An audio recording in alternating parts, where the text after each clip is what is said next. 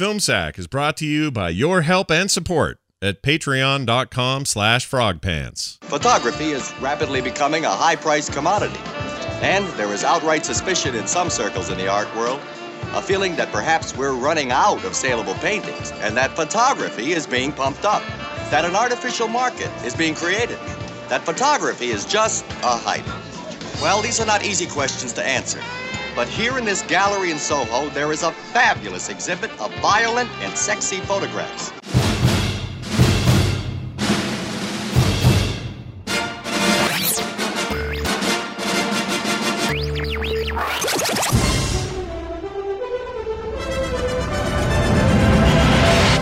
Instant star of the world of chic. This is FilmSack.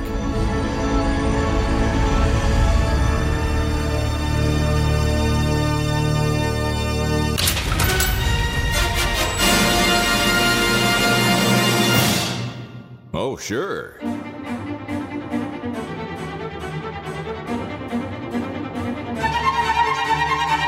Hello, everyone, and welcome back to FilmSack. FilmSack episode 402, mining the very depths of film entertainment for all mankind.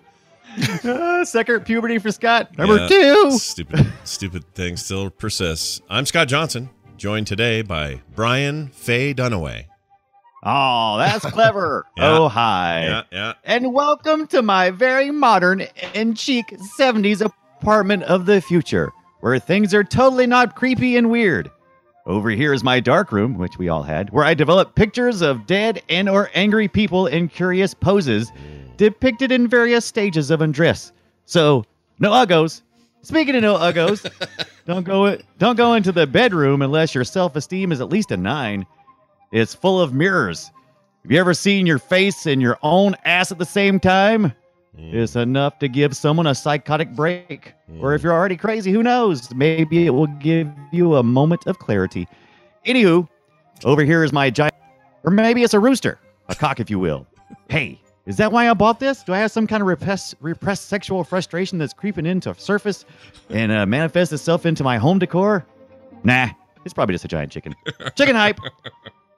I noticed the rooster, but I forgot about it. Yeah. Was it my imagination, or did the rooster was it larger in the beginning and then later on there was a smaller rooster, or is that just... I don't know. Maybe it was a camera angle, but it did seem like it had shrunk a little bit of shrinkage on the right. In the beginning, rooster. your cock was all huge, and in the end, it was all small and shriveled. Diminutive, yeah. Diminutive cock, yeah. Oh, that sounds nasty. All right. Also with us, Randy. Lady, I think your eyes are broken. Jordan. Aloha, Scott. Brian. Hi. Randy. Did you know that I have a condition where ESP causes me to say things before I actually say them? No. Yeah, it's a weird look into my future, but it's kind of confusing. Happy New Year, guys. It's such an affliction. It really... Oh, congratulations on becoming a grandparent, Scott. You have a beautiful 1-year-old grandchild there. Aloha, Scott. Brian. Hey, guys, how about Mike Pence, huh? That was weird. Yeah. Expendables 5. Stallone is just like a Saturday night at Ibbott's house. Aloha, Scott. Brian. Rest in peace, my friend. The three of us who remain will miss you. Yeah. We won't talk about who that is at all. Wow. Probably be me, but... Will you wake up with a scream and shout our name, though, Randy, when it happens? Yeah, do that. Later in the episode, it's going to blow your mind. Okay, great. Finally with us, Brian. They really should question the horrible neighbor with the angry dog, Ibbott. They should question everybody in this thing. All right, quick. Now, I want you guys to cover your eyes. I don't want you to be looking at the screen. I want to do a quick spelling bee. Please spell the last name of Rene Auberjonois. Oh, my gosh. O-D-O. See, it's difficult, isn't it? Well, I'm here to help you with this simple mnemonic device that you can use anytime you need to remember how to spell Auberjonois. Okay. For example, here's a very, very easy phrase to remember to help you get the letters in the right order. Abundant uncovered boobies everywhere, right? Just overused nudity occupying intermittent scenes. That's nice. Or maybe this one right here. Always unfortunate, Bison ended Raul Julia's Oscar nominations on screen. Incredible star. Incredible star. And finally, a unibrow brightened every role Jones optioned next over interim 70s. Nice. What did he ever separate that thing? I mean, because it needed some parting. The brow of Tommy Yeah. Lee Jones. I think eventually it receded toward away from each other, and they're Right. fine now. But yeah, Tommy Lee Jones. And the other thing I noticed, Ibbot, that you mentioned to me on one of our other shows was just how thick his neck is in this. right? Just the It's weird, thickest neck. It's weird. Super thick neck, like halfway down each shoulder, his neck starts. But then you look at stuff like The Fugitive and newer movies, you know, the space thing that he did and the cowboy thing that he did. I don't know. Did you? Are you implying that he had cosmetic neck surgery? No, I'm saying that thing shrunk It down, did like it shrink. shriveled like a raisin. Yeah. Maybe he has some kind of thyroid problem and they fixed it. Nah, Maybe he lost it. I want you to check every neck house, hen house, guardhouse, and outhouse Yeah. within Well, a 2-mile radius. because at one point I in think this he was- movie, it's you notice if you could get in there with a ruler, you know, really squeeze in there, you'd go, oh, this is wider than your head, even with the mullet on. Like that's Yeah. crazy. He was doing a lot of those neck scrunches things like at the gym. He was doing those.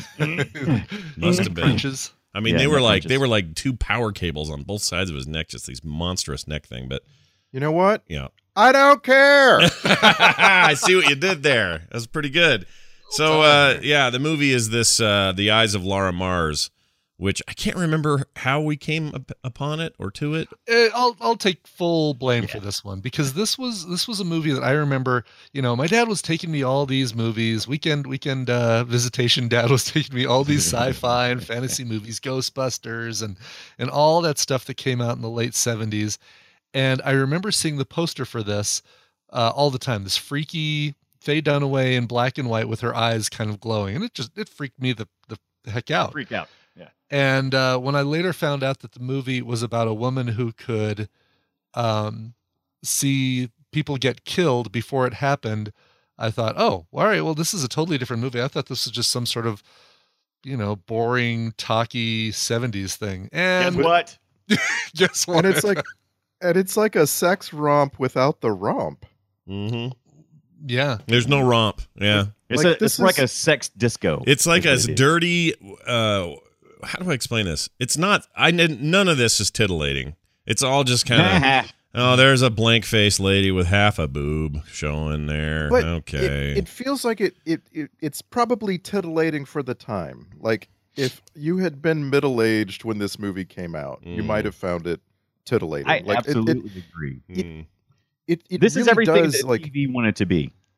What did? and it really does tell Everything us that what wanted to be? tells- Wait, hold on, Brian. What'd you say? The MTV? Everything that TV wanted to Oh, be. TV Oh. wanted to be. Got it. Okay, with the exception of the nudity, I guess, because they couldn't get Right. away with that. Sorry, Randy. Go ahead. Continue your thought.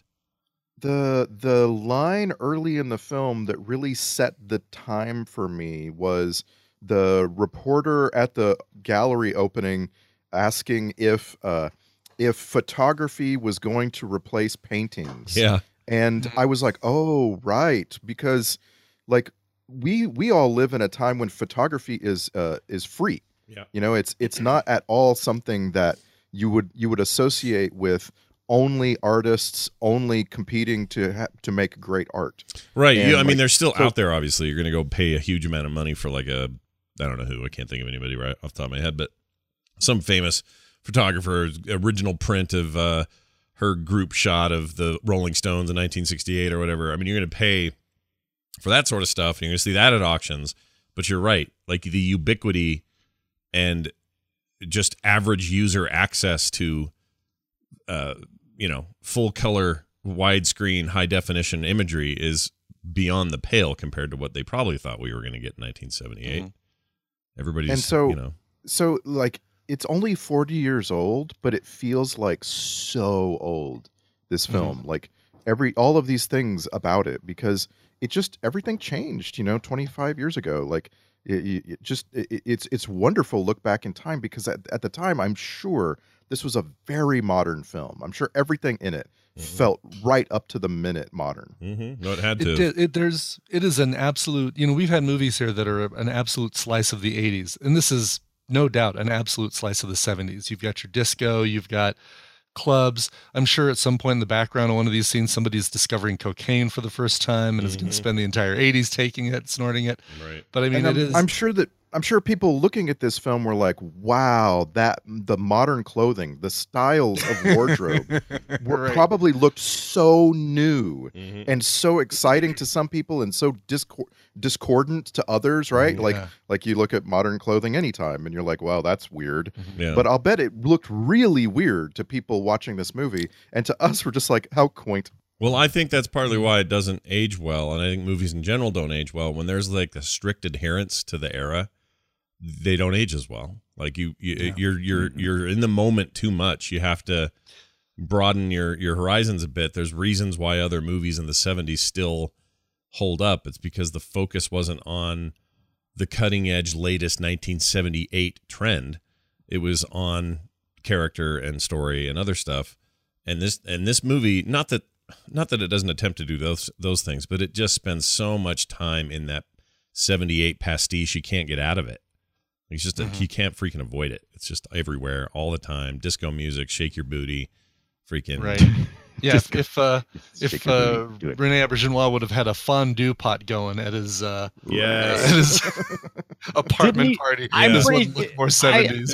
I'm pretty sure there was one there. Yeah. And There it had was to be. definitely Oh, yeah. it was definitely cooking. Yeah, And, it was we in just didn't use. see it. Somebody had bread with cheese on it, just ready to go somewhere in some room. Let's put the fondue pot away, Benson, so we can play some Milborn on the glass coffee table. And he's wearing what's that thing he was wearing? Like the big white pajama unit. And Oh yeah, that was very late 70s. The loose clothing. I Velour. love those things though. Those are so Sleeve like comfy. wizard. Yeah, Yeah. yeah. So what were we meant to understand or think this was progressively trying to sneak the idea that his character was gay, and Even trying to sneak. There was we no weren't sneaking. sneaking at all? Because I felt like it wasn't absolutely spoken, but it was implied because It went right up to the line, stopped, and just kind of right. danced around there fabulously without crossing the Right.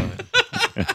Did he? By the way, I got a chick in the bucket question. Did he get killed? I don't remember. He how. did. Oh, Okay. absolutely! Yeah. In the elevator, he was laying on Tommy's Right. solitaire deck, which is now broken since he lost a card. Right, lost one So, card. Yeah, Might as well kill himself anyway. Yeah, Randy, you were saying. Yeah. Sorry. Poor I Tommy. was just gonna say he's there's no doubt he's gay. He is not only portrayed that way, and I think Auberjonois did a great job of portraying the character, the way he was directed. But every other man in the film who is glaringly straight is like portrayed that way. Right. Tommy Lee Jones is portrayed the way what's his character's name? John Neville. John, is, yeah. is the the trope of the only cop in town, right? And that's real, that's real set. And Raul Julia is a wannabe rapist, and that is Budding. he's really set. That's right. He's a work in progress rapist, He is the and he really is. Yeah. Yeah. And so this Donald Phelps character, that's what he has going for him. The script doesn't really get that deep into the characters, right? Yeah. You are given some things to go with, and it portrays them very flat. And so you're like, yes, he's gay because that's all he's got. The character just isn't built out farther. Sure. It's right. weird. I mean, that, it's weird that this is interesting the way they addressed it because he's obviously very frustrated throughout the movie, and he seems to always be just a little bit on the outside.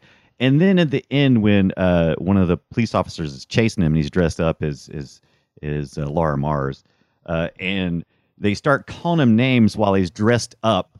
And he just has this outburst about name calling and maybe addressing the idea of all of this, these slanders that were going on at the time. I don't know if I was reading too much into it, but I really felt like there was something there. Mhm. I think I picked up on that same thing, and Okay. I mean, it didn't seem like him beating the paparazzi guy over the head with a purse Right. was done for comedic effect. It was like, no, I Right. mean, all right, this is he's Because they lingered, because the director, Irvin Kershner, he lingered there afterwards to kind of give us a little something. Yeah, he hung around. You know what's appreciated weird is we're only 2 years away from him doing Empire Strikes Back. That's what's weird. that. Yeah. Because this doesn't feel anything like Empire Strikes Back. Like any remnant of whatever this is did not make its way into Star Wars: The Empire Strikes Back, and that's fascinating to me because No, but look at I mean, but look at how many, not just Irvin Kershner, but like so many people whose stars were kind of just beginning to rise. Raul Julia and Tommy Lee Jones and Brad Dourif and even Rene Auberjonois. And then you had Faye Dunaway, who's kind of at the other end of that, who had a much bigger career in the 60s and early 70s and was kind of at the tail end of all and that. no offense, but everyone's bad in this. Like, I think Faye Dunaway is terrible in this. They're absolutely over the top. I think it's bad direction. I hate to say it, but- Tommy Lee I don't know if Jones it's is bad direction. Tommy Lee Jones is good until we get this stupid twist, and then it's dumb.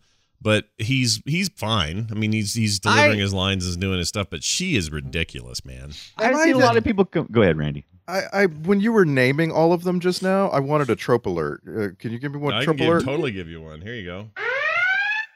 Who done it? They all seem like they might have. Like I got a little tired of that. Like when we first find out that that Grima Wormtongue has a spotty history of being in and out of prison, I was just like, oh no, the film's gonna try to tell us that he's the killer. And then of course we had to believe Raul Julia is the killer. Like that, he was your initial suspect, right? He's set it very early on to be like, oh, he could totally do it, and then you're wondering, all right, and then you spend a huge chunk of the movie thinking Faye Dunaway is actually the killer, right? And she's somehow having an out of body experience during the murders, and you're like, come on, like this trope is like, it's like boring at a point. Really? So when Tommy Lee Jones finally busts through the window and you realize he's the killer, like, come on, movie. Yeah. Couldn't you have?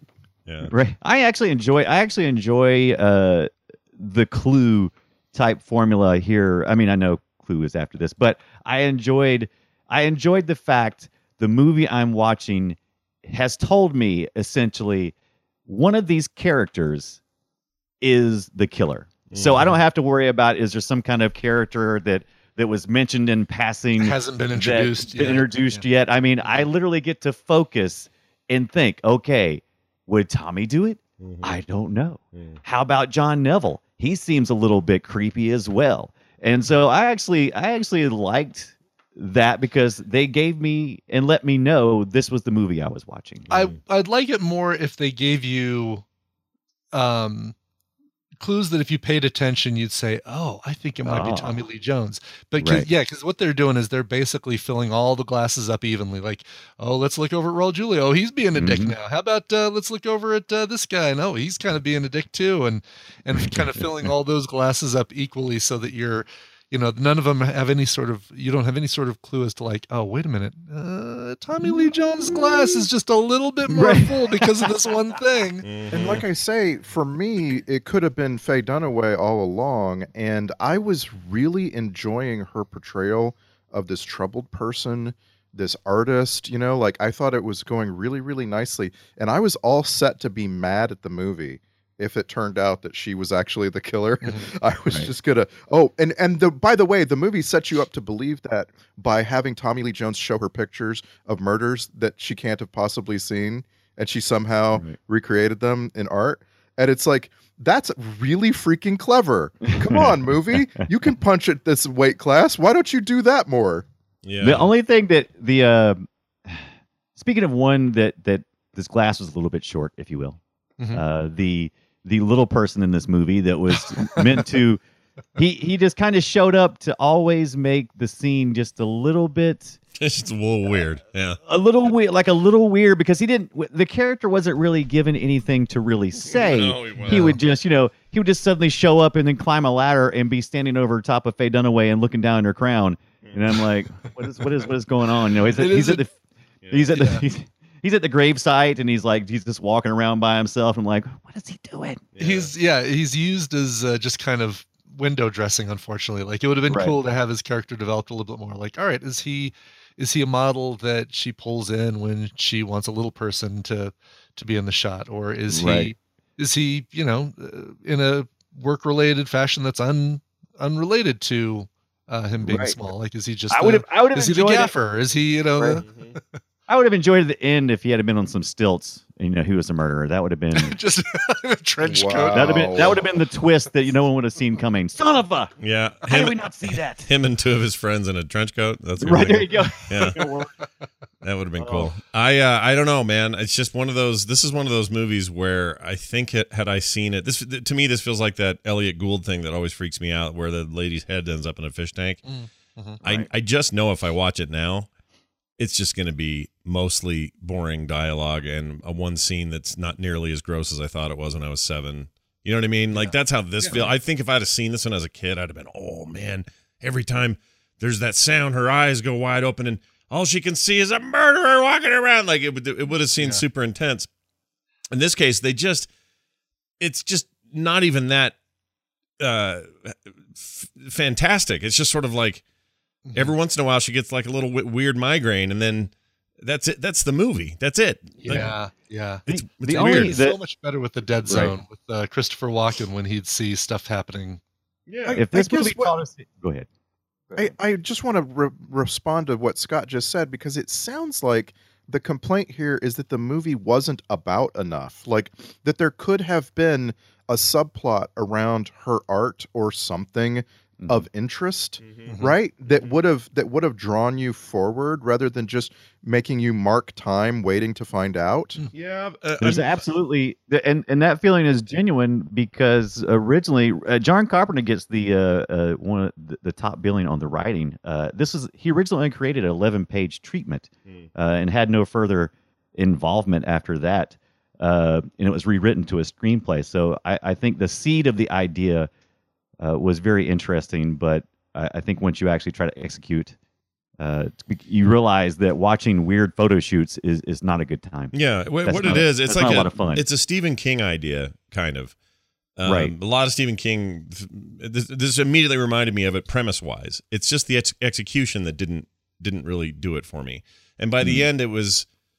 I have so many questions about how it could be Tommy Lee Jones's character. Like, come on, man! Like, you got a lifetime, decorated detective who's solving all sorts of crimes. And by the way, when we see him alone at crime scenes, he's not sitting there. I mean, he's doing work. Like it's not. They never really give a nod. The only nod is early on when he's at the gallery and they're looking at a giant boob on the wall, and he says to her before he knows who she is, he goes, "Yeah, I think some of this stuff's just smutty, whatever." And so there's like a hint as to his motivations. But that's it, and I just don't buy it. Like by the end, it's like when that turn happens, I'm like, all right, that's stupid. It's him, And really. we're never given any sort of motivation for him being the killer. And if it was Stephen King, we would have gotten some sort of reason that she was given this ability. I'm not saying I want to see A comet passing through the upper atmosphere. Absolutely, you have to be a comet. like her and Tommy Lee Jones both touching the same crystal skull at There the you go. same time. That's it. Oh yeah. But some reason, like the fact that, all right, she's a photographer, so her eyes are very important. It would be really cool if the reason she had this ability also made her an excellent photographer. Like, it was just an extension of her abilities as a photographer that like gave her this. But no, it starts out of the blue for her.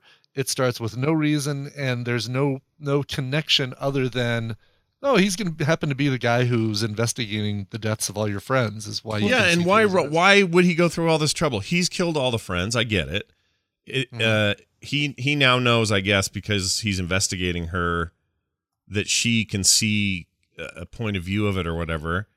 You'd have killed her long before you fell for her. Like, just come on. Ugh. And that whole thing in the park where they're walking around going, I don't know, it's so unprofessional of us. And man, the acting just went up to shit level, and it just got dumb.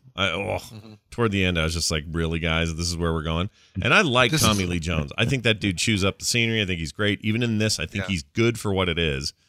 But the minute he turns into that, it's dumb. Now, what's his name again? John what? The character? John Wesley? No. Neville. Okay. It's a great detective name. This annoyed me, though, because John Neville Longbottom. she's now slept. She's slept with him. They're together. They're going to run off together. That's all. That's what she's been told. So they're way down the road on this relationship. And when he turns, she starts going, Neville, what's wrong, Neville? Yeah, And right. first, 2 reasons that's dumb. One, you wouldn't use his last name when this is happening because you already know him as John. And secondly, it really, really diminishes the evilness of the scene to just call anyone Neville. It's just so like Neville, stop it! Like it's just a stupid name. And why are you saying his last name? Secondly, So this is that I annoyed me. chalked up any of that social awkwardness up to me not being able to truly relate to this subset of people because I could never I don't live this life. I have no idea how these people may act. Obviously their egos have to be huge. So I don't know if I could talk to someone like that. And I kind of feel like it's good that they give me kind of a cold distance because that's what I feel towards them anyway. yeah, Their characters. they're not very So, likable. I can tell you that. And I also thought Raul Julia would have ended up with a bigger role here. Raul Julia, if to me was the jewel in this piece of crap. I He's, mean, yes and no. Like, I hate the character, and I was Yes. repulsed enough that I kind of wished he wasn't in the film. Yeah, You know? yeah. Mm-mm. I mean, no, he's- I want him in there. The character, I agree with you. I didn't care for the character, but Raul Julia, man, he's like, yeah, I'll take this. Yeah, I'll just make. He's like, it oh, you have a I'll scene make it here. I'm something." going to eat it. I'm going to now eat the Yeah, scene. just eat it up. Yeah, that's his job. But so I it could made me- either have gone for none of him or more of him. But the amount of him we got, I felt like it was a little lame.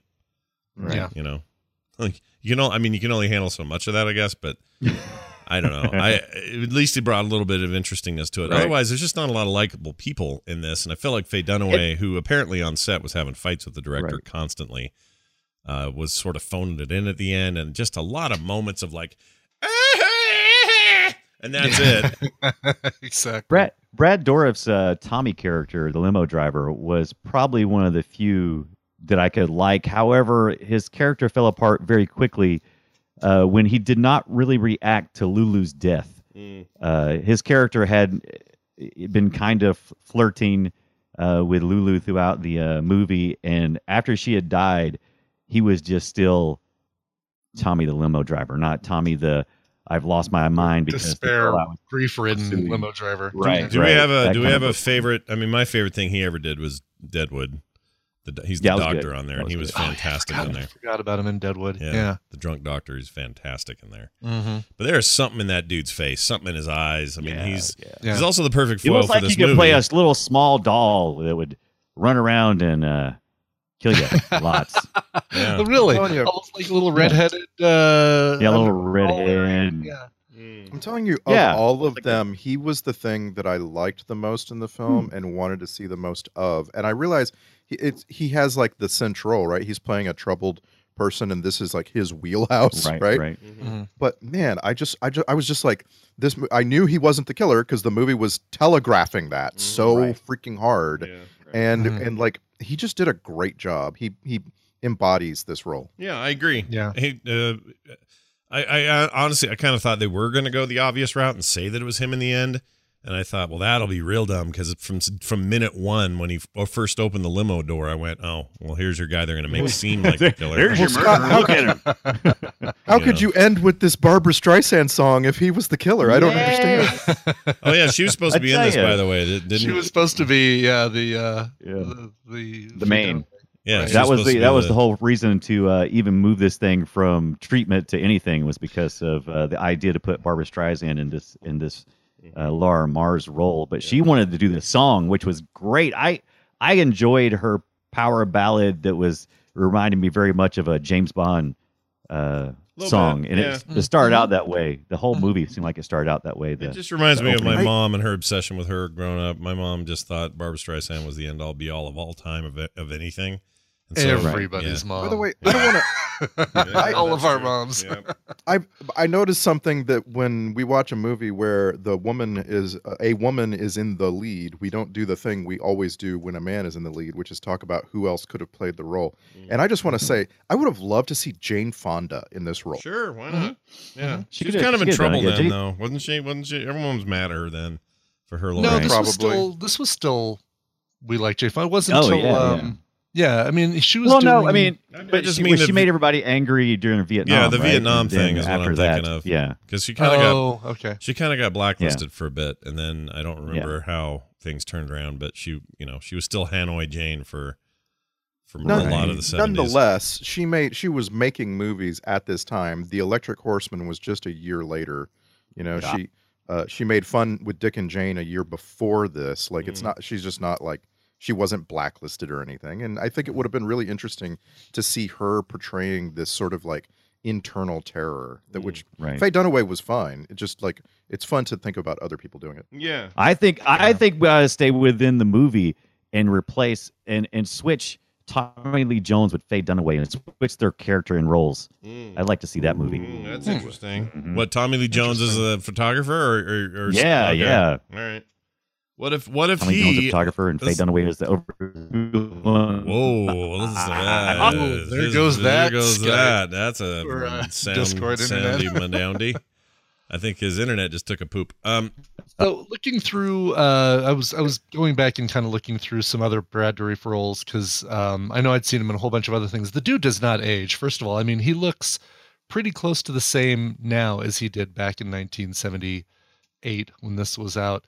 But he was in one of the best X-Files episodes, Beyond the Sea, where he's a death row inmate that can see, predict where, or not predict, he's able to see telepathically where two kidnapped college students are. Oh. Is Luther Lee Boggs. Oh, really? And I just remember that being one of the best X-Files episodes. Oh, I have no memory of that. That's crazy. Mhm. So what his deal with Chucky, he really is the voice of Chucky. Has he always been the voice of Chucky? Like since the beginning? Or Dunaway good Did we lose question. him? I don't know. Hold on. That would be a Nor do Dunaway I- question, and he's out. nor He's do I out of care. Discord right now. I realized he's back I don't care about him doing anything except Grima Wormtongue. Like for me, that is the peak of a career right there. Well, it's a pretty good one, but it's also pretty Yeah. one note. It's just sort of whisper in the king's ear and tell him dumb shit, you know? Like, Oh, but the trembling and the long looks and he's amazing. yeah. Well, I love him. I mean, I think he's great. And I say that in a way that sounds weird, but I really do like him. I could watch him in just about anything, and he's still doing all kinds of stuff. He's in like, oh my gosh, 8 pre-production stuff, filming Wow. post-production. They're in the middle of filming the Deadwood movie, which I can't freaking wait for. He's in that. So looking through his list, it looks like the first Child's Play movie doesn't have Chucky speaking. I guess is the Well, is no, the thing. he's So there isn't- he's actually in the film. So I don't But think he's they not. credited him. Like But he's not credited in. Okay, I see what you mean. Okay, Yeah, he's yes, the he actor. does. Okay, Right. right. Yes, he's okay. So yes, Scott, he is in all of the Child's Play movies, like just movie after movie after. So movie in those on the list. Chucky Right, movies, right. is I can't remember the premise. The premise is that a serial killer's spirit is basically in a doll now or something. right, he gets chased by a police officer who is in pursuit of him, and he's in a toy store, and he basically mystically transfers his essence into the doll. He and a doll touch the same crystal Right. skull at the same time and say, "I wish I was the other person." And then it explode, and then the toy store explodes. The toy store explodes, and so at that point in time, some backstreet people get the toy and they sell the Chucky doll on the black market. And this mom, who is on hard times, purchases the doll, and then it goes from there. Okay, and then you have your but Chucky is movie. he the serial killer that's in the store when it blows up? Is it Brad Dourif? Yes, he is. Brad He Dourif is. playing the serial killer. That's Okay, cool. I Yes, need he to is. watch. Yes, the I haven't actor seen is who Chucky in plays that. so long. I don't remember anything Yeah. about it. We should watch that at some point.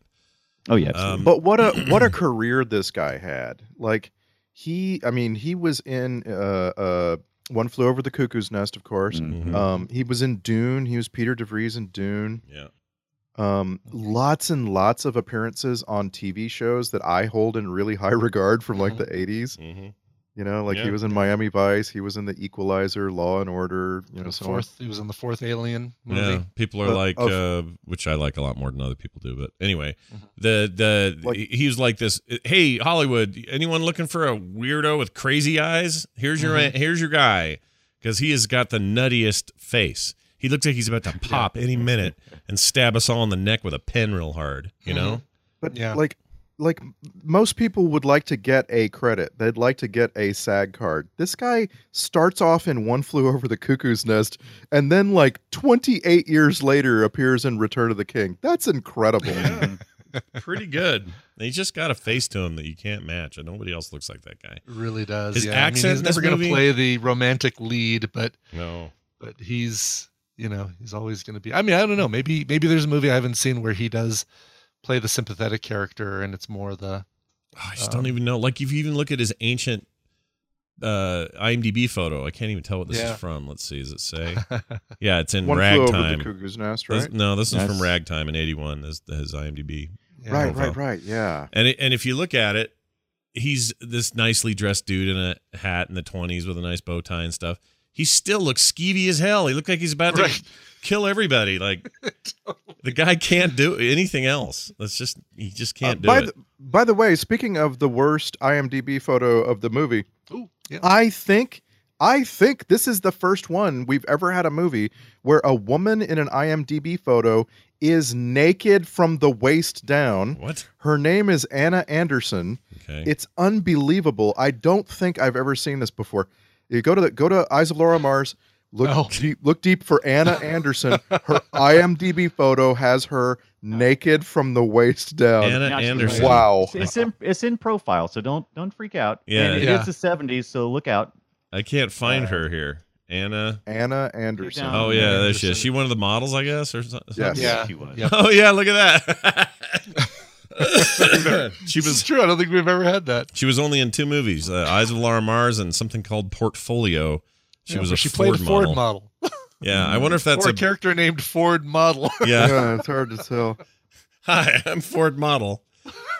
Yeah, that's a very odd thing. I think that photo Call might me even Cressida. that might even be from Eyes of Laura Mars. That photo, I don't know. Might be. Yeah, because they Yeah. had that one. They had that one multiple shot thing where 2 ladies are laying around and one of them's like missing her bottom, and nobody can and you can't really tell why. There doesn't seem to be a point to it.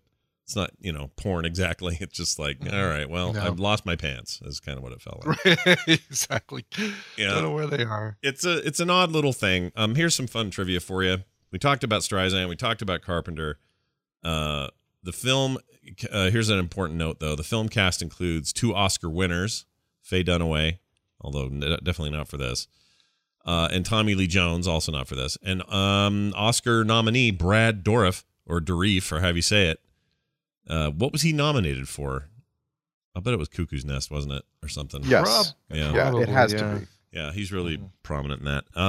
And then this is one of my favorite things because I do this with the alternate titles on the show, and it's probably because of my upbringing with Mad Magazine. But the Mad Magazine parody of this movie, which was in issue 206, published in 1979, named it "Eyes of Lurid Mess." Oh yeah. Is When that I was not the trying to most come up with Mad Magazine name you ever heard in your life? Oh my gosh! when I was trying to come up with a porn parody, I was thinking thighs of lurid something, but I couldn't figure out the last word. There you go.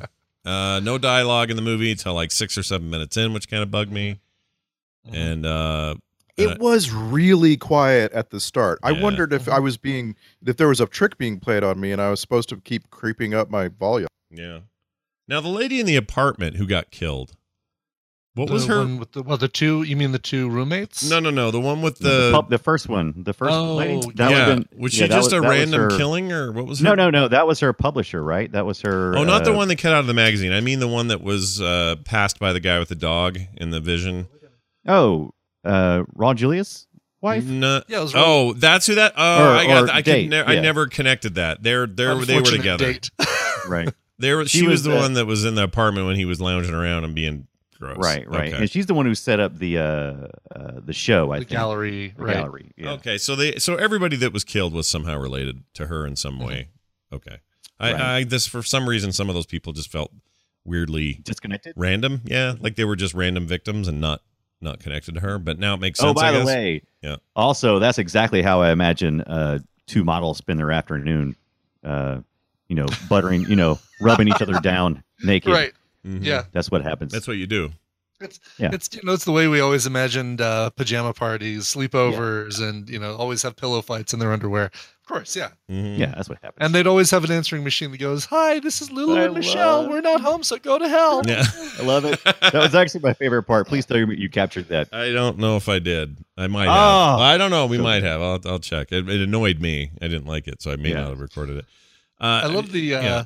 the funeral. By the way, the eulogy at their funeral, their dual funeral, Yeah. Yes, where that was where hilarious. where the eulogist even goes into the dictionary defines did. model as. That was the most insulting eulogy ever. It totally was. First off, What? you don't even get your own funeral. Second, Right. the eulogist is going to do the dictionary defines death as Right. not You get being this alive you get this anymore. like 2-for-1 deal at the freaking mortuary. Right. It's really weird, that bit. But I haven't. They're so small. We'll put them in the same. Yeah, casket. maybe they're in the same casket. I have to tell you guys a story, and you guys tell me if you think this is nuts, because I think it is. But I had a teacher in high school who was an art teacher, and she claimed basically the premise of the film. She says, or she used to tell us in class, that creative people, whether they're artists or whatever, would output stuff. She believed that the work you would output as an artist was stuff you would feel happening somewhere else, not necessarily murders, but the way that she, her photos match the murder scene photos so perfectly or whatever. This artist used to tell us that if you painted a guy falling off a building, as an example, there's someplace, some guy is actually falling off that exact So some building. kind of clairvoyant muse of some sort. She believed this, Right. and she would tell her in high school that in our class, she would tell us. Advanced painting 2 was the class, and she would get up and tell all of this stuff, and it seemed like, I mean, it's horse shit, but I still to this day can't believe you she. don't know it's horse. Actually, Somewhere I out there, Mario's running around naked. Yeah. I completely agree with it, though. I grew up playing the piano and being taught classical and then jazz piano, and a lot of people who sit and talk about the emotion of your music is something that the audience is either going to connect with or they aren't. Yeah. And you can't invent something new. There's nothing new under the sun. So your job is to connect them with something that is real and familiar that they might actually imagine, feeling. And I think that is pretty applicable to all of art. I agree. Like that level of it, totally agree. She was literally saying that if I drew a guy jumping off a building, somewhere a guy was jumping off a building, like I would cause it. Now, did she? She dreamed she would cause. Or not- either I not was that- causing it, or the thing was causing me to draw it. Like she had this. She Sure, believed you in sensed this. it somewhere. Yeah, she thought she was full on Laura Mars in her eyes in this thing. Right. Like, right. that's so what if she you was went to her Only house, she problem probably fruit, had. by the way. I'm doing a still life of fruit someplace. Somebody's eating some bad plastic fruit. But yeah, like she was all crazy about it, because up to a point I'm totally in agreement. Like that is how you connect with your viewers, listeners, watchers, readers, whatever. But she was like so literal about it. It used to freak us out. And she had a lot of other weird ideas, most of which I've forgotten. But I remember there were days in class where you're just like, what the frick is she talking about? Just remember, Scott, it's only a weird idea until it's true. Yeah, I guess so. Sure. So I don't have a gross moment in this movie.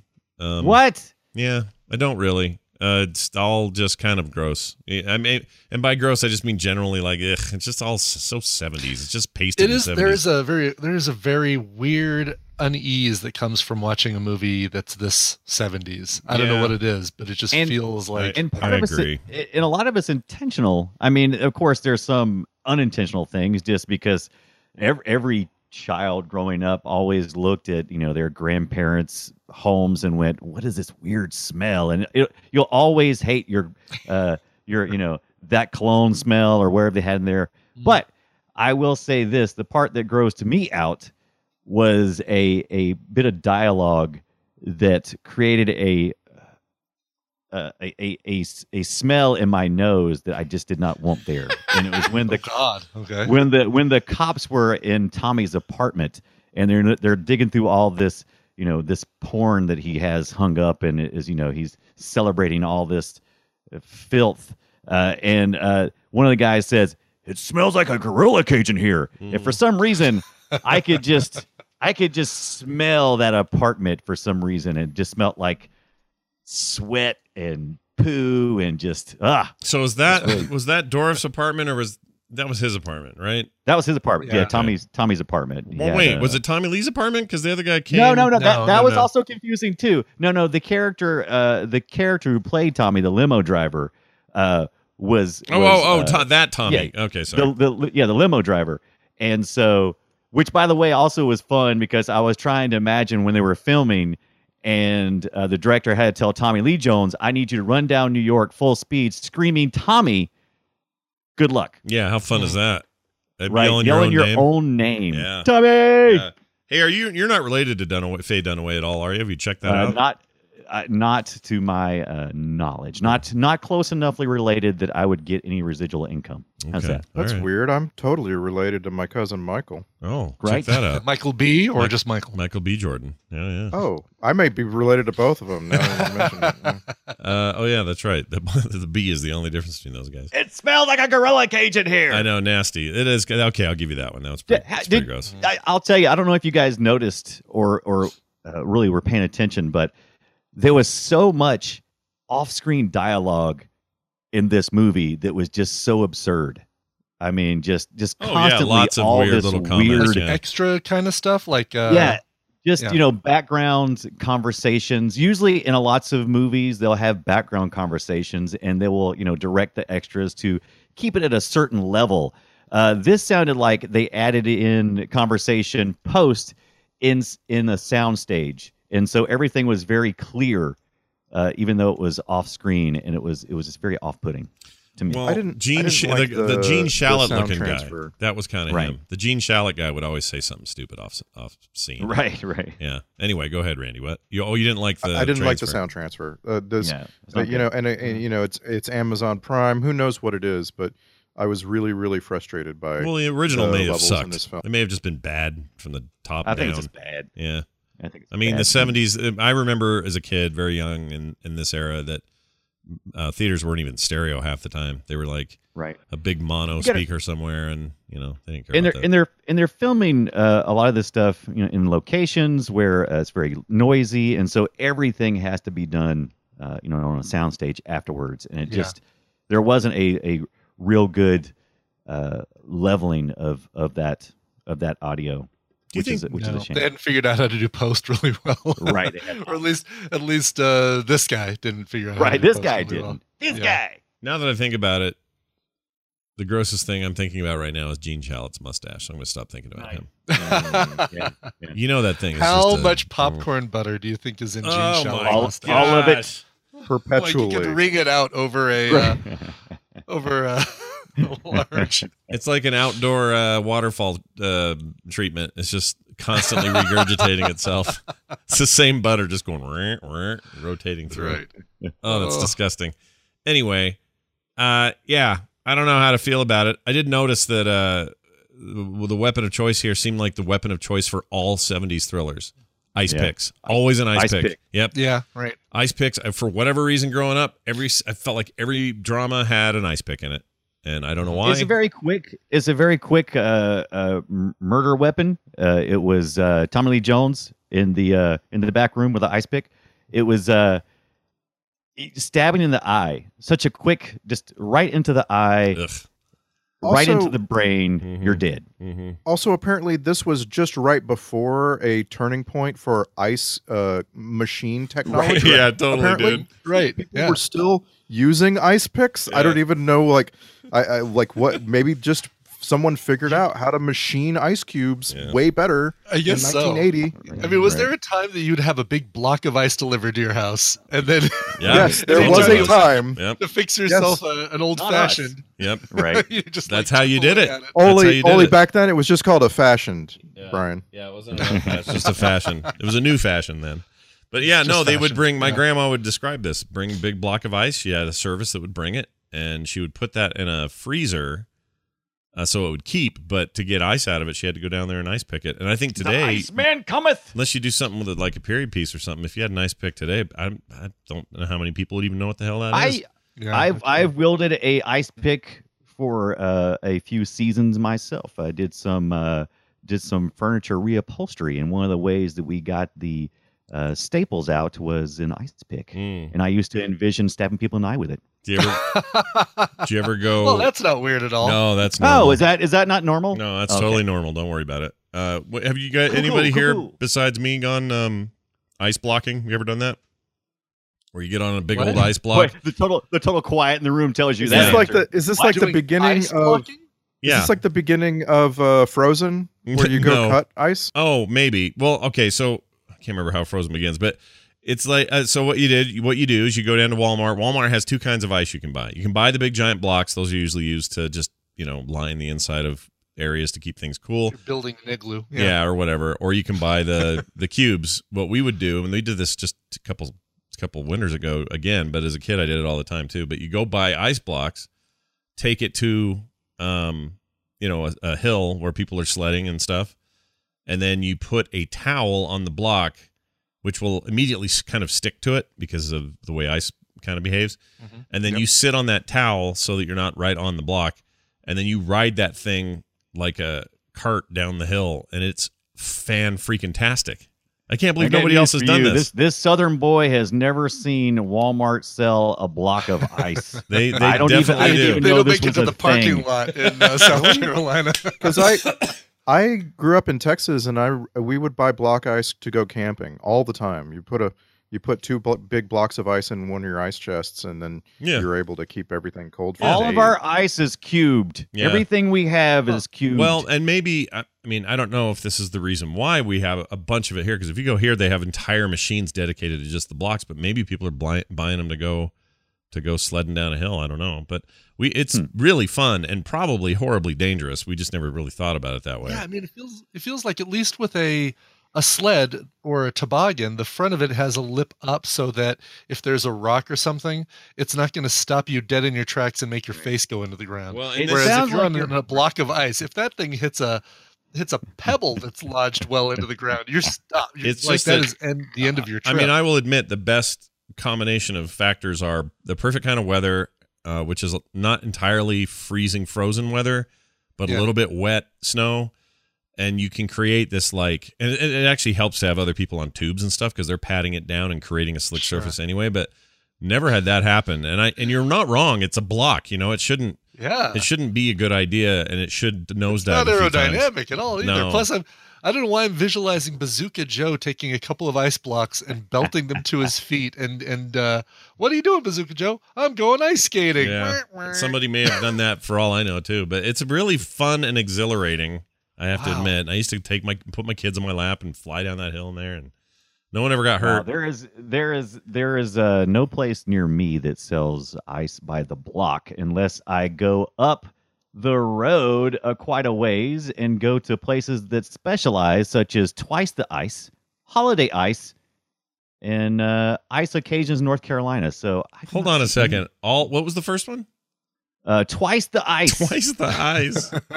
I love that name. You should go up there and just tell us what it's like at Twice the Ice. And is it? I'm sure they give you all kinds of ice formats, not just blocked, right? Right. They We probably have give you cubes and triangles and dry. You probably get dry ice there if you need it. dry ice. Oh yeah, sure. Yeah. Twice the dry ice. Twice. That's not ice you should be messing with. Dry ice is a different thing altogether. Yeah.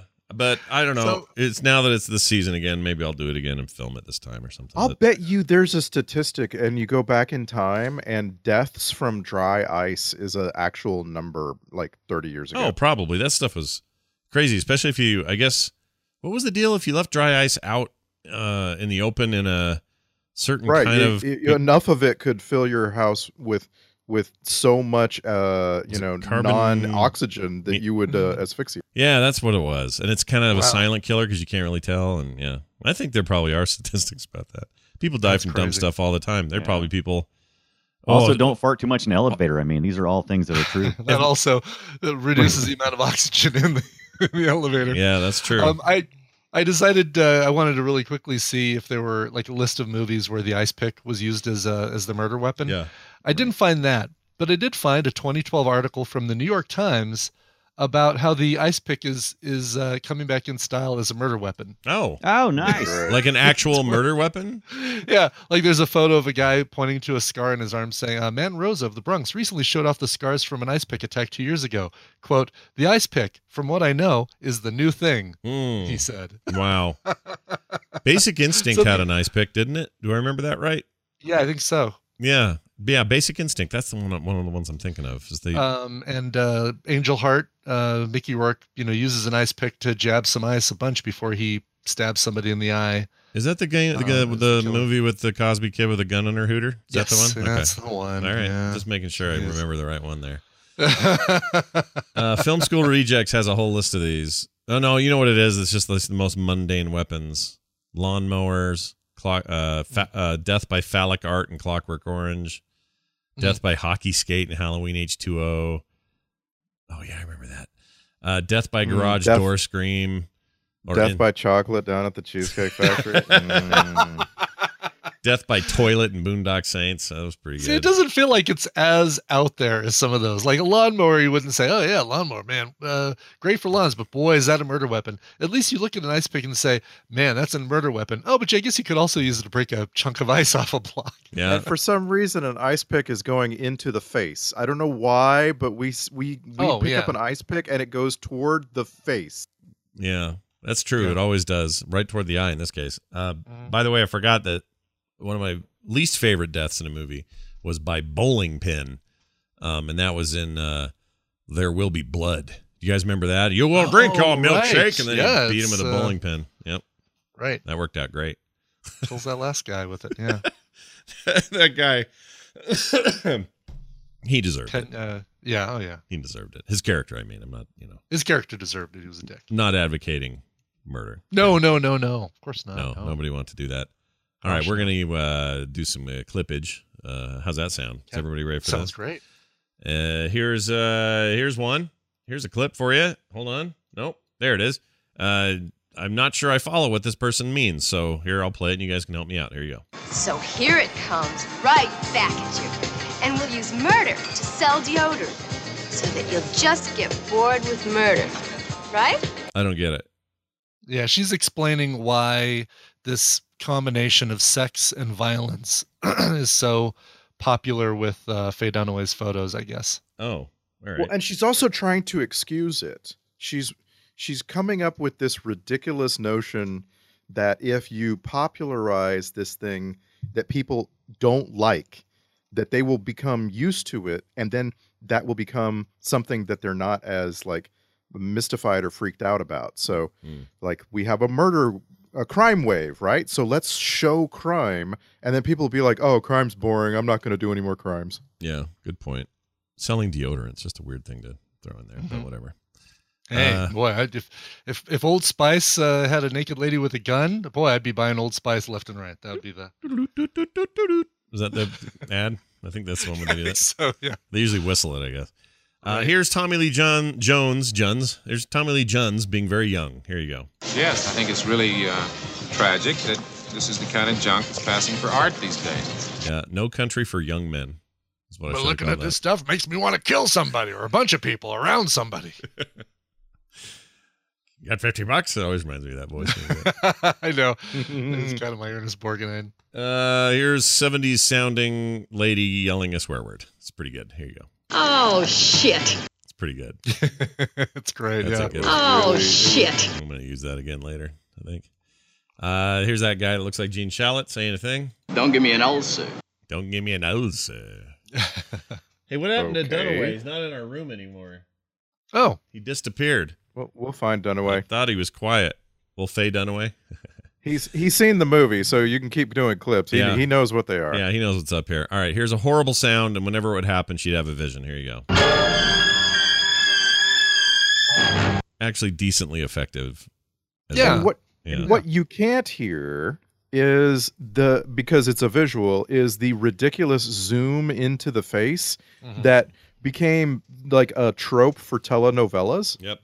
You know what I mean? Like this movie is filled with that ridiculous zoom, and it gets tiresome. I'm like, am I watching telenovelas? No, it was the 70s, man. It was the time for quick zooms and ladies not wearing pants on their IMDb photos. That was what we did. It's something that Quentin Tarantino used really well with Kill Bill. That yeah, he loves doing that.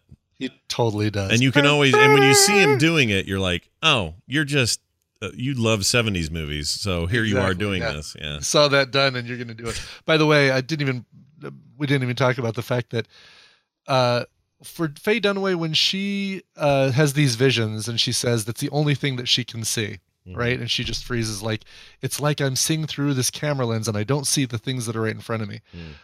Do we like the fact that she just continued to drive the car? No, I don't. In fact, it bugged me. Yeah. Yeah.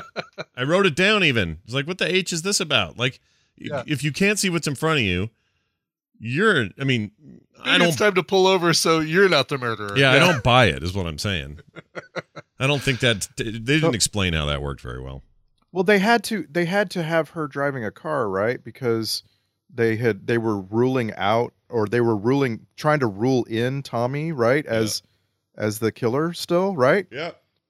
Yeah. But it just, I know. Man, there were a lot of scenes outside in the streets and stuff where I was way too busy looking at background and extras and this kind of thing. Mm-hmm. Like I had a hard time with those scenes because I guess filming used to be a lot more controlled. Like they would block off a whole city street and everybody out there was like an actor who was trying to look normal, but they weren't normal, you know? Yeah, and they did that in this with that scene with the burning cars and stuff and the models fighting, pulling each other's hair. There's something in the trivia about how that took 5 days or something, and they had to have this whole cordoned off area. Like, I don't know how you get away with that in New York. Just don't get it. Like, I understand, well, whatever. Movies are movies. There's a scene right after that where she's riding in a cab and gets into a traffic jam. She has to get out and walk. And that scene, when the camera pulls back and you watch her crossing the street and walking down the sidewalk, everything looks just so. And it's like, it feels like a soundstage. Yeah. And I don't know why, it just bugged me. Like, I don't know. I don't know what you're supposed to do, but it didn't feel normal. A lot of weird echo, too, in some of those scenes that I noticed. Here's a cranky taxi guy. Everyone loves a cranky taxi guy. So here's ours today. Look, I have an appointment. I'll get out here. Me, I got nothing to do, right, lady? I just sit here all day, huh? Yeah, hey, what do you think of that? That's the scene. That's the scene I was just describing. Yeah, that's true. It's bad. Yeah, and it's fun. You know, it's funny. It's like, well, but if we were still continuing on our drive, you'd still be stuck here. So what does it matter? I'm going to get out and walk. Yeah. Well, exactly. Because he would get paid more. She's going to stop and pay him, and so he's not going to get as much as he would have if she'd stayed right. in the car. Unlike we can get a fare sooner. I don't know. We're spoiled with Uber and Lyft with like the way that it's just like your rate's done. You paid for it before the guy got there. You're not going to pay more, you know, and you may get a discount because he took too long. You know, like it's so different now. Also, discount. Oh, hi, Brian Dunaway. Hi. You do. You need a discount on computer equipment. Yeah. No, I need a discount on Discord because finally I was just like, forget it, and I restarted, and Discord did an update. So, because my connection was fantastic, I was getting like 5 meg up and 40 meg down, and I'm like, why am I Skyping? And it makes no sense at all. Yeah. Apparently, it was a Discord update that needed to be performed. Oh, lame. Well, I feel like I'm sounding a lot better now. You do sound better. You do. You sound great. Yeah, just sound real Discord. Good. Well, you're right in time for Renee Aubergenois to yell the name Bert. So I'm going to play that for you. Here it is. Bert. That's it. It just said he said Bert a lot, and I kept trying to figure out because Bert was also a producer, so I guess he was one of the money men, and he was always talking to Otto. And were they supposed to be a thing? I never could quite. Do you mean Odo? When you say Otto? Odo, I'm sorry. Did I say Otto? Yeah, Odo. Odo is what I meant. I don't know if they were trying to imply that or not, but he was just such a backgroundy weird. Bert. He was always giving him that coy Bert. Bert. Like they had like some kind of relationship. Bert. It sounds like Ernie. Bert. No, it sounds like Bert. Ernie? If Ernie and Bert's names were swapped, this would be who is currently Bert saying Ernie, but now it's Bert. Bert. Because he was always irritated with Ernie. Yeah. Bert. Ernie. Bert. Bert. Here's Odo. Benson. I wrote Odo is nutty in this, and here's some dialogue. Frankly, I don't do Rona Barrett. How'd you like to see my Barbara Walters? Hey, I do a terrific Lloyd Bridges. He actually does. That face he made was pretty funny. He does a terrible Lloyd Bridges. That face he made was great. That scene was in a police department where a bunch of different people are being interrogated about the murder. And it's like, it was so disjointed and unnecessary that I hated it. I was mad at the movie. Like, why are you doing this? Yeah, it's a little 70s kind of thing. Also, just everyone sitting next to hookers. That's so 70s. Like, there's always 3 or 4 hookers sitting around, and everyone's uncomfortable because they feel like now they look like hookers. That's like the oldest stupid thing in the book in that era. Here's Raul Julia hamming it up. If your buddy was a photographer and she gave you a giant framed photo of you with one of the worst expressions on your face at your party, would you hang that thing up? No. Oh, yeah. Would you say, wow, you really wasted a lot of money having that thing printed really large and then having it framed, and this is going to basically go in the behind the couch? I'd say, this is great, and then I'd put it to the side, and then later I would get rid of it. You would find that anything that you give me, I will hang up. It is who I am. Really? Oh, that's a nice picture of somebody's vagina. I'll just put that right on your wall. Well, of course you will. What if I give you like a Mapplethorpe wiener wrapped in leather or whatever that guy used to do with his photos? What if I give you that? What if you had a wiener man on your wall? Would you do that? Oh, yeah. Why not? All right. Just don't put it on the stream. It's just a wall. I mean... It's just a wall, guys. Just a wall. No one's gonna be offended if there's an ugly penis on. I mean, it's just a wall with an ugly penis. It's my wall. If you don't like the wall, stop looking. Yeah, get out of my room. Exactly. Right. All right. Here's Raul Julia hamming it up. Don't look at me like that. I did not kill Elaine. What reason would I have to kill her? She was the best meal ticket I ever had. Second best. I was the best. I was the best. And there goes more of that audio question. It's like they're talking in the middle of or in the very front of a movie theater. Mm-hmm. Yeah. Oh yeah, that's a great comparison. I mean, I was gonna say it's like a bathroom. It's like whatever, but that's actually more like it's just poor acoustics. Yeah, it's just not good. Is. And there's a bunch of times in the movie where they do that, but whatever. 78. So I don't know what this is. I was your husband. I was never your friend. Oh yeah. He was starting That's to very droll. Wow, what a delivered line! What a romantic thing to say to a woman.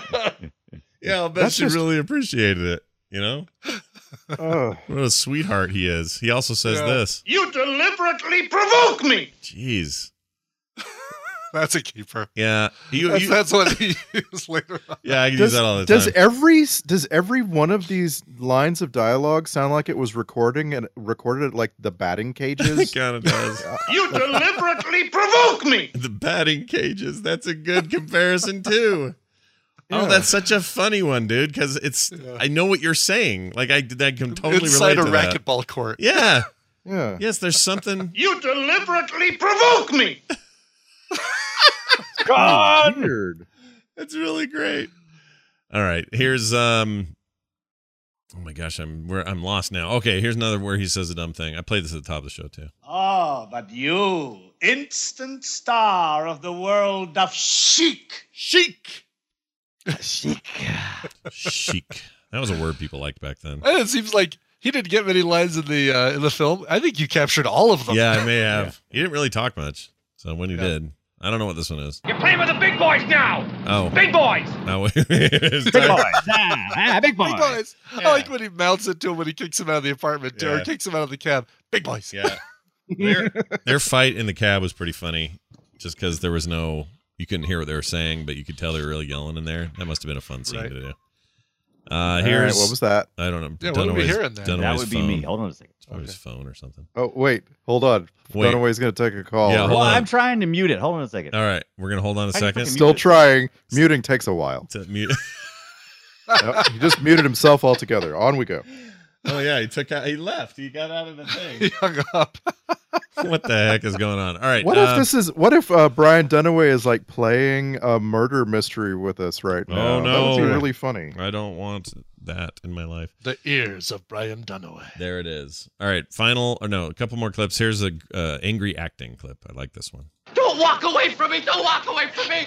You admitted you're the murderer! Because of you, she's dead! You're gonna pay for this! You're gonna pay for this!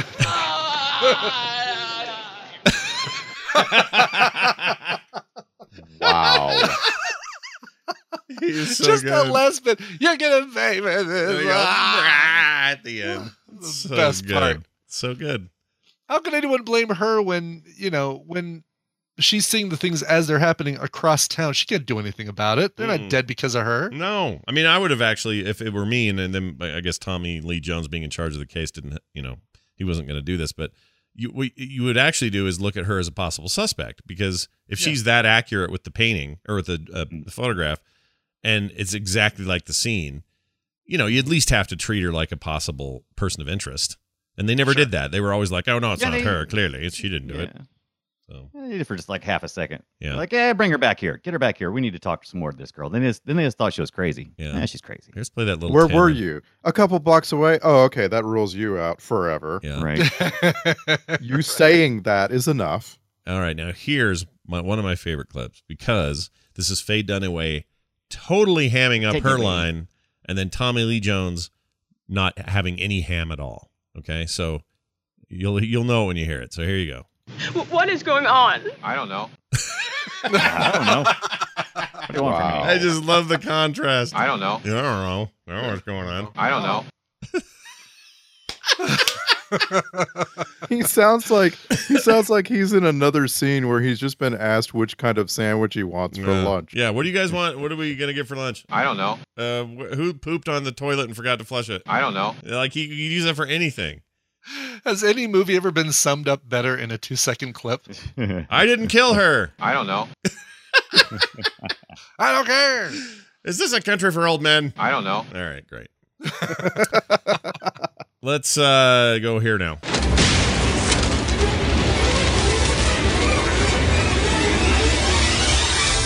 It's the Film Sack checklist. Everyone died in the 70s movies from Ice Picks. Check. All the wool and polyester in the world. Check. Ooh, yeah. Mm-hmm. Brad Dourif should be in everything always. Check. Star Trek connections. We have a few here. The obvious one is Rene Auberjonois, who played Donald Phelps in this. In DS9, he was Security Chief Odo. He was also directed a bunch of episodes of DS9 and was a shapeshifter. Star Trek 6, Undiscovered Country. He played Colonel West in the Star Trek, Star Trek 6, The Undiscovered Country. Oh, you wrote this twice. But his scenes were cut from the theatrical release. No, that's not true. I've seen him in it. He's in it. Daryl's wrong on this.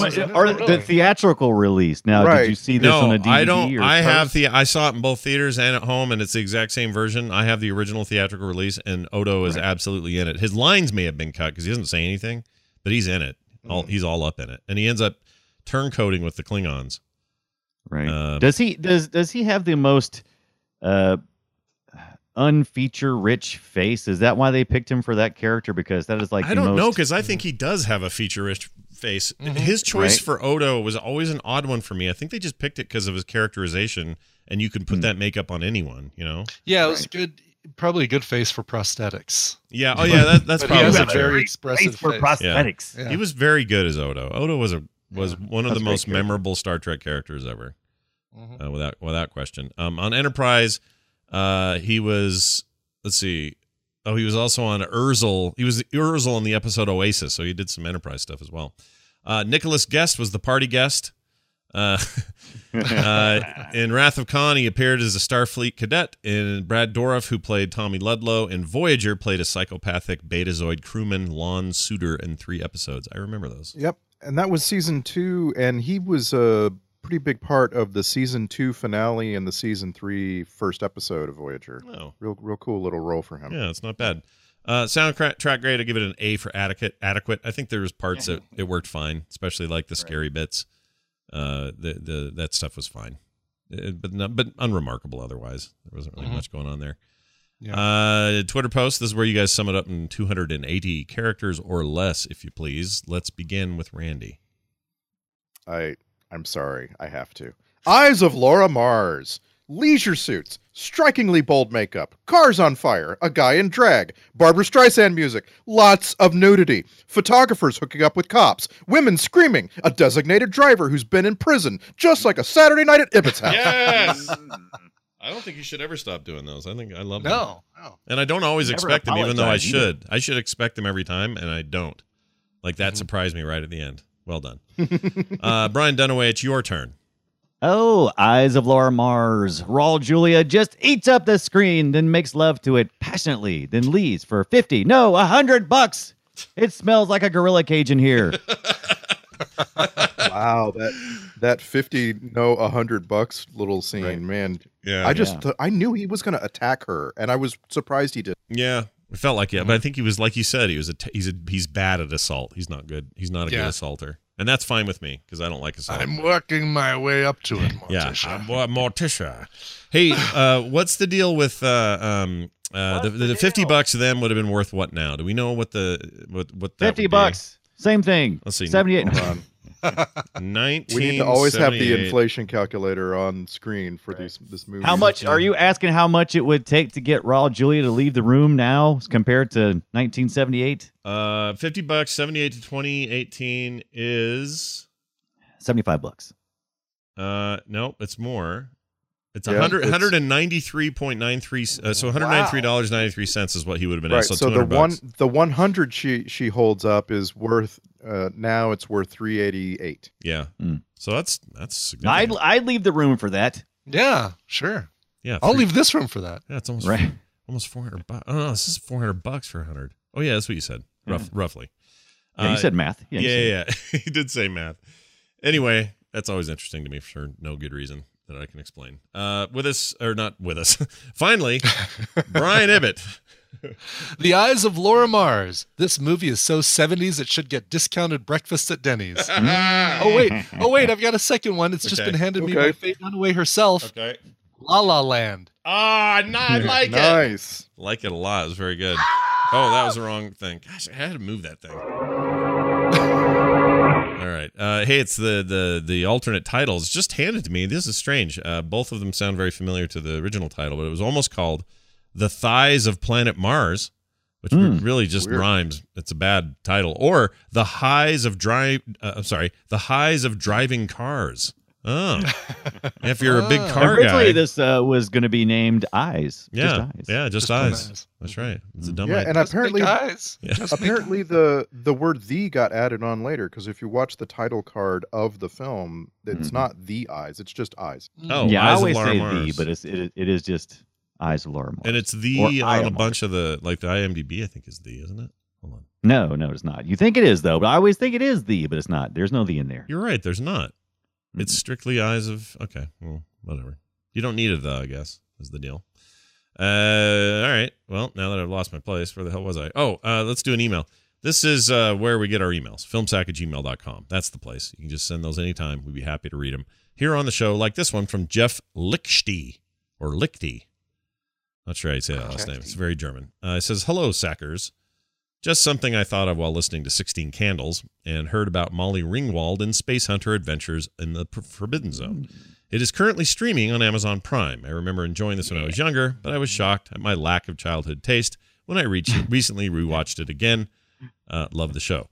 I think that's his way of saying we probably should do that on the show. This is absolutely one we're adding to the list because not only have you got Molly Ringwald in this thing, you've got Michael Ironsides, who is, feels like he's in everything by not Ridley Scott. Oh, the other guy. The guy that made Starship Troopers and yes, Verhoeven. Paul Verhoeven, yeah. Paul Verhoeven, exactly. This feels like a Paul Verhoeven movie before Paul Verhoeven was a thing. Yeah. They're making a new Splinter Cell, and he's coming back to be the voice of Sam Fisher again, which is very exciting.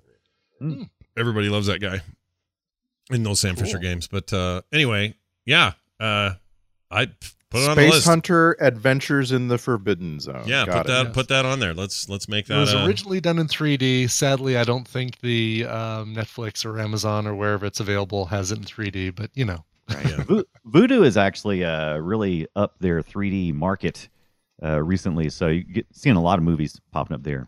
Geez, I wonder if I'll ever use 3D anywhere ever. Nope. I use it all the time, Scott, with my 3D projector and my 3D glasses. Why? Why do you want to? What's the point? What do you get out of that? Because if done correctly, it is a very immersive experience. Unfortunately, not enough people do it correctly. I find it so distracting that it occupies my brain the whole time I'm trying to watch the movie, and I miss everything about the movie because I'm thinking about the 3D all the time.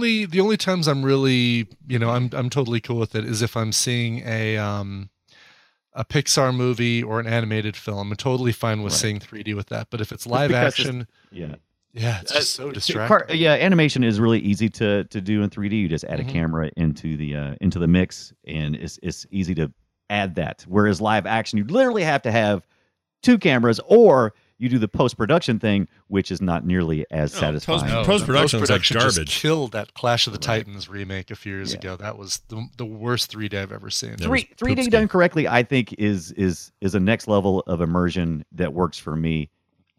Done poorly, don't even bother. I'd easily consider seeing the new Spider-Man. In Spider-Verse, Into the Spider-Verse, in the Spider-Verse in 3D. I think because it feels like it's already a 3D movie with the whole kind of 2D sort of animation, and I don't know. It just feels like that one would lend itself perfectly to a 3D. That thing is getting the most screaming reviews right now. People are so excited about this thing, and everything I'm reading is really, I'm stoked. I can't wait. Yeah, the New York Film Critics are calling it the best animated film of 2018 in a year where we got The Incredibles 2 and Ralph Breaks the Internet. Yeah, they also said it's the best superhero movie of the year in a year that we got Infinity War and freaking Black Panther. I just want to say, guys, I need you to hold judgment until we've all had a chance to see Bumblebee, okay? Yeah. Okay. I think I'm going to like Bumblebee, and I don't know why. I agree. That's because they go back to the heart of it. And so it's less of the Michael Bay-ish things we've seen of recent years. Yeah, and it's also not Michael Bay. Right. It's in the same universe, but it's not him doing it, which is helpful, I think. And the retro design styles of the Transformer really...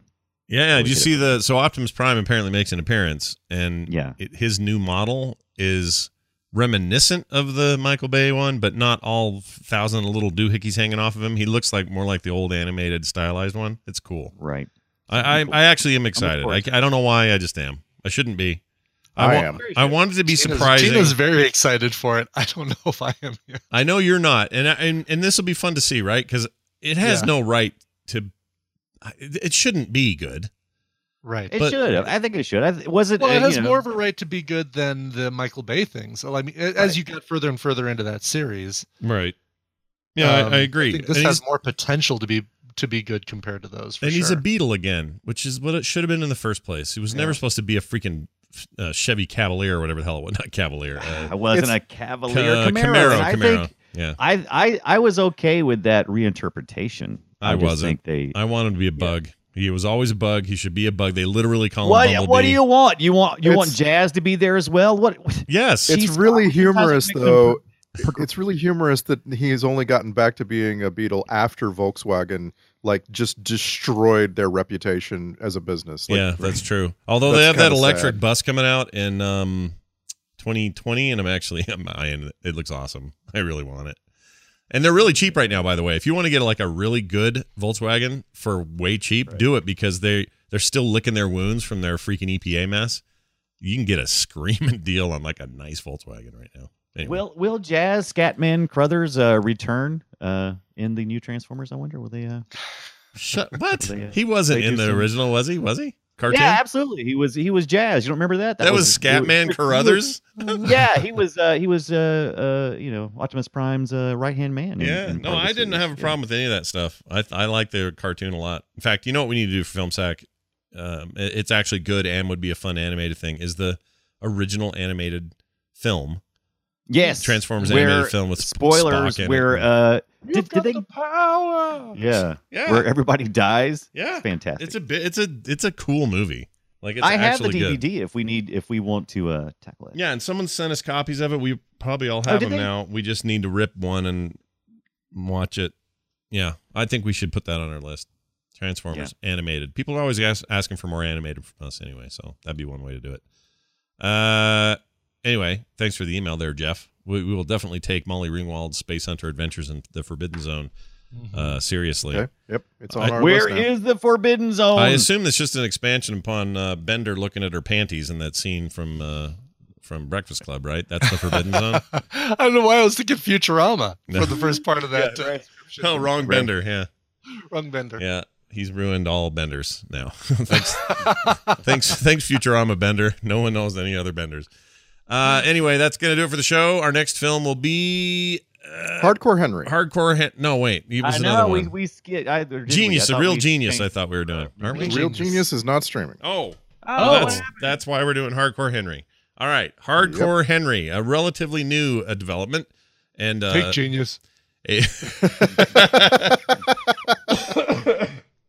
We're gonna try to find a stable genius to replace Real Genius, but instead we'll go with Hardcore Henry. We haven't found one yet. Yeah, it's also very how do I put this? Very gimmick oriented. It's just this first person action movie, and I've seen tiny bits of it and went, oh, I should save this because this will surely come up on FilmSack, and here we are. So next week. Speaking of gimmick oriented, did any of you watch Downsizing yet? No. Yes. I want to. Brian saw it. What do you think, Ibbett? Should we sack that movie? Well, I certainly don't want to watch it again. I feel like, and I talked about this on Recommendals on Wednesday, I feel like it was a movie with a really good premise and a really good development, but very poorly marketed to be something else. I agree. They totally went in another direction because it is definitely not the trailer you saw. And I noticed that also happened to Suburbicon, which was also another Matt Damon film, also marketed in a totally different direction. Matt Damon started picking these odd roles, and I don't think they know how to market Matt Damon in these unique roles. Well, it's because he's Fat Damon now. He's Fat Damon. Yeah. And, literally wore a fat suit for Downsizing. That's Jesse Plemons. Yeah. Oh, yeah. Jesse Plemons is Fat Damon. Yes. Well, I mean, depending what thing you saw him in, but yeah. Personally, I don't think Downsizing is ready for sacking. I think there's enough modern problems in that film that we won't appreciate is out of place until we get a little further away from it. I was gonna say, yeah, we probably we could film sack that one in 10 years, but all right. Right now, it definitely does have a great example of lacking quality control in a process where he and his wife go in to do something simultaneously, and there isn't a check on whether or not they're both sedated at the same time. Right. Well, you need more quality control. Worry not, because next week we got all the gimmick we can handle with Hardcore Henry. So that's next week, which is on film or Netflix, or where's that streaming? That's on Netflix. It is on Netflix. On Netflix. Okay, cool. We are branching out though, folks. Whenever we're watching a movie, we're considering both Netflix and Amazon Prime. So keep those recommendations coming. Yeah, please do. Because Netflix is adding so much of their own stuff that they're not adding as much. Well, let's just say it. They're adding too much quality content, which is not conducive. I know it's a great problem to have, but it causes a problem with FilmSack. A little bit, yeah. They got plenty of crap, but sure, you're right. Yeah. And then I think it's mostly in the form of Christmas specials, though. Right. Oh my gosh! Right now is but my wife's thrilled though. She loves this crap. Yeah. All right. Well, that's going to do it for the show. Thank you all for listening. Filmsack.com is our website. Again, email us, filmsack@gmail.com, and find us on Twitter @filmsack. It's going to do it for us, for me, for Brian, and for Randy. I don't know. We'll see you Punch next him in time. the butt. Punch him in the who? The what? The butt? Don't punch me.